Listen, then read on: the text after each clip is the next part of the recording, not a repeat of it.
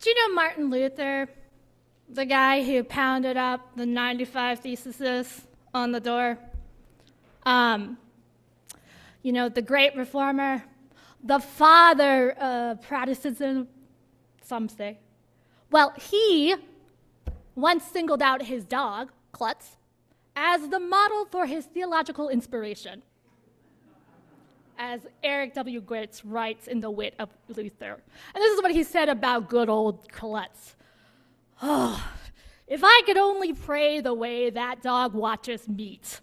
All of his thoughts are concentrated on the piece of meat. Otherwise, he has no thoughts, wish or hope.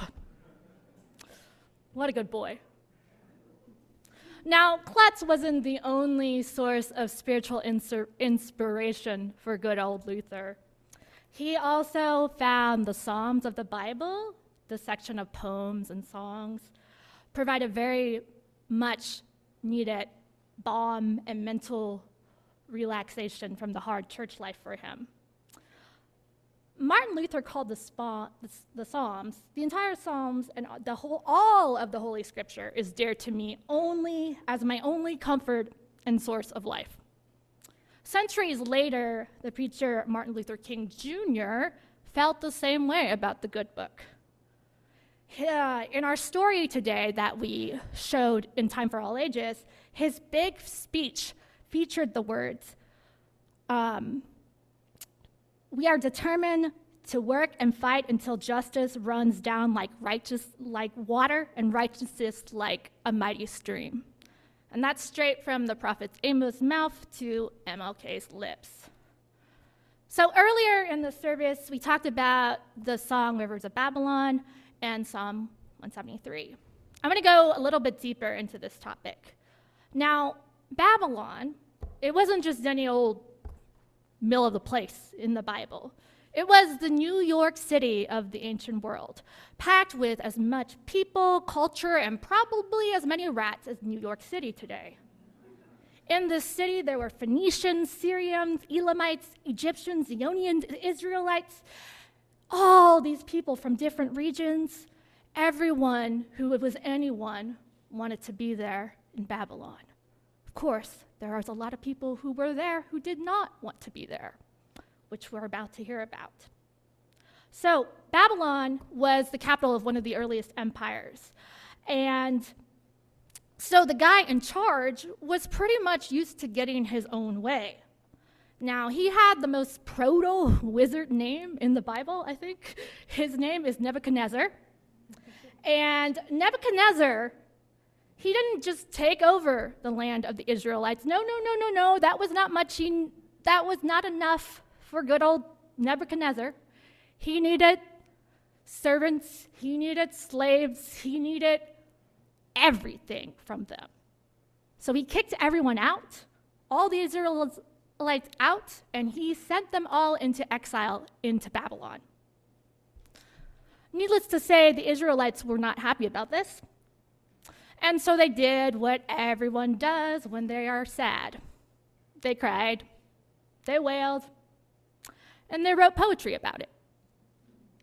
So, I need some time machine power. Let's whoosh, using the power of our imaginations and the power of time, whoosh, we use our time machine to go back.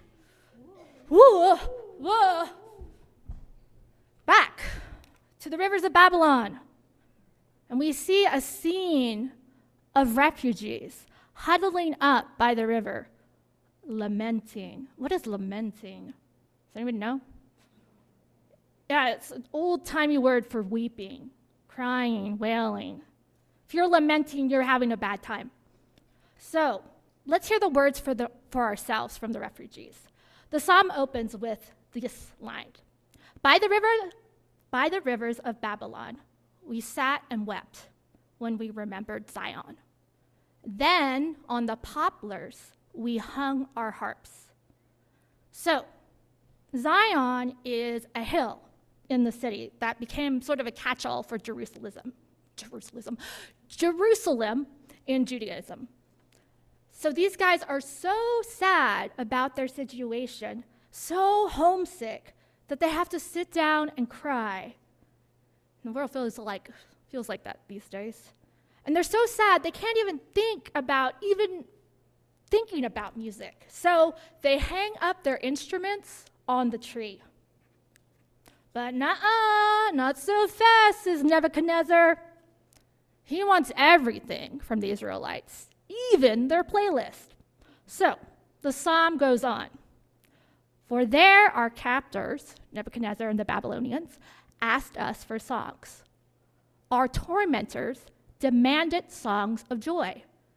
They said, sing us one of the songs of Zion.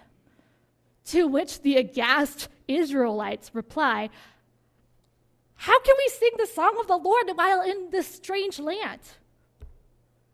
So imagine this. You are forcefully kicked out of your home by people who destroy your streets and your temples. You are forced to go into a foreign land with strangers. And the very same people who kicked you out of your house demand you to sing the latest top 40 hit from Star 103.3. And it better not be emo, okay? It has to be cheerful. So you might just look at them like the Israelites didn't. Imagine the audacity. Wow. Yet, we know from human history, unfortunately, that this grim expectation of captives playing their captors' songs, it isn't just fictional. Slave owners would whip slaves until they started singing in America, and musical abilities was listed as a selling point for people. There were also orchestras in Auschwitz and beyond, made up of Jewish musicians playing Yiddish songs for their captors' entertainment, and some of them were even forced to write new music. And we know that there have been reports of Ukrainian forces being forced to sing folk songs for the entertainment of their Russian kidnappers. It seems no matter what is going on, humanity wants to jam. So, what do? What should you do in this situation? If your home is utterly demolished and you're in captivity with your flute and the know how to play it and a really demanding audience, do you acquiesce? Do you play your songs even though your heart breaks the entire time? Or do you sing your sacred songs of the temple that was just destroyed? Or do you remain silent? Keep your flute quiet, your voice silent and still? And to the Israelites, and probably to anyone else asked to perform at such a place and time, there's another layer to this question, which the theologian David W. Stowe writes about beautifully in his work, Songs of Exile, which really goes super deep into Psalm 137. And I want to quote him directly. Given the situation we find ourselves, this disturbing time and place, how are we expected to act? Given our obligations to Yahweh, which is the Israelites' name for God, how should we respond to our captors? Is there any place for sacred song in this audience of people who manifestly do not wish us well? Note on the first person plural. This is a collective challenge through and through. So Psalm 137 has eclipsed its original writing as this poem. It has become the balm of millions beyond walls and times of Babylon, because the experience of exile, the experience of being powerless in an oppressive system, the experience of heartbreak, of misery when you lose your home are not contained, unfortunately, to the Bronze Age. The human experience of suffering at the hands of other humans is very common in history. Now, this psalm has been set to countless pieces of music, operas, and dramas. It was even in Mad Men. What was Babylon for ancient Israelites today is an oppressive regime. In the early Christian tradition, Babylon became a term for Rome and its regime. And then later on, when St. Augustine comes around in the Middle Ages, Rome is gone, but Babylon still served as an archetype for the vices that a life of sin will tempt you into. Now, Frederick Douglass, the anti-slavery advocate, he saw Babylon as the American system of slavery. And it's here that we get to my more modern interpretation of Babylon. Babylon does not liberate. Babylon subjugates. Babylon is every system of oppression that makes it hard for us to do the works of our heart and spirit. Babylon is here and now. It's anything that takes us away from Martin Luther King Jr.'s great dream of beloved community. Beloved community draws people in. Babylon repels it and makes it a very strange land. Methodist minister Joseph E. Lowry, a colleague of Martin Luther King Jr., says it best. Any society blessed with resources aplenty and yet endures homelessness and insular poverty is a strange land. Any culture that chooses violence over nonviolence, war over peace, military rather than diplomatic solutions is a mad, strange land. So, we are in these mad, strange lands, my friends. What do we do? What do we do when in Babylon? When in Babylon, the world tells us to sing our songs when we'd rather cry or scream or weep or do anything else. So how do we sustain our hearts in a broken and breaking world? So here's what I say. I'm just one voice, but I say sing. And not for our captors, not for the horror and the badness and everything that is surrounding it. Not for the entertainment, not to celebrate this strange land, but we sing for each other to sustain us, to keep us going. Because MLK, he knew that the road ahead was not a short one. After his walk to Selma, Martin Luther King Jr. preached, and I'm going to quote him in full because it's worth it.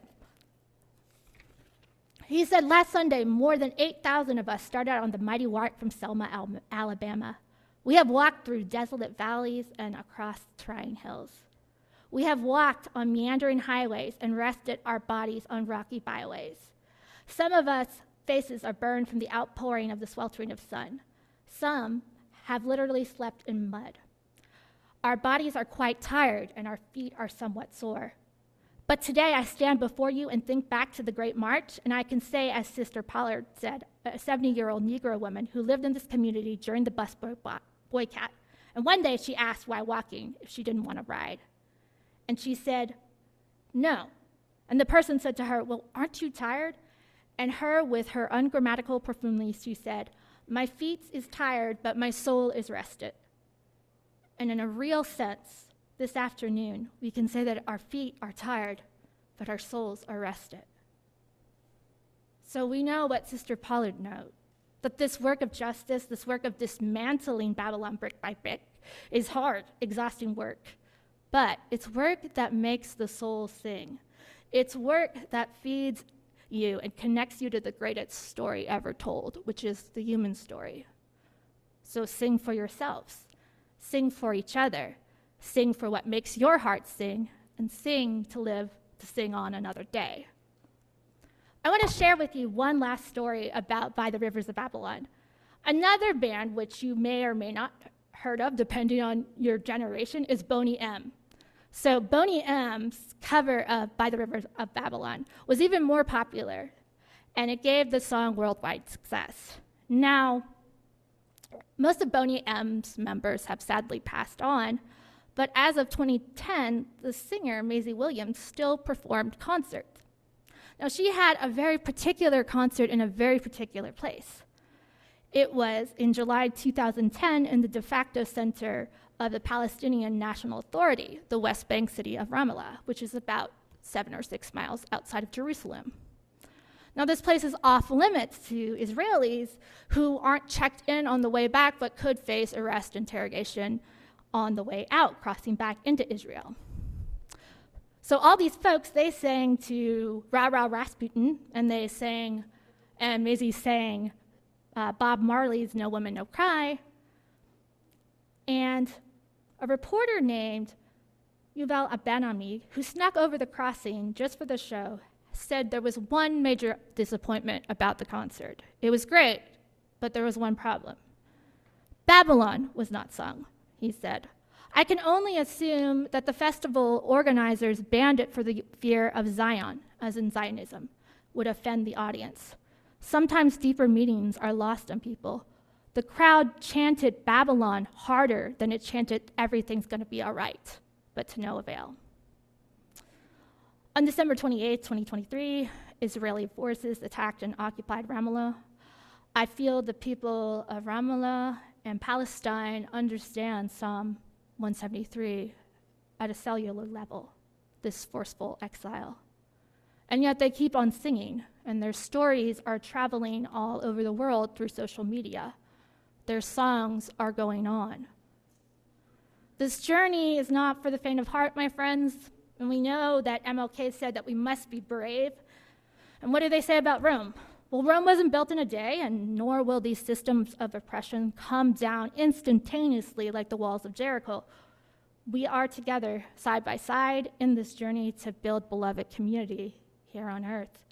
Brick by brick, inch by inch, love by love, hand in hand.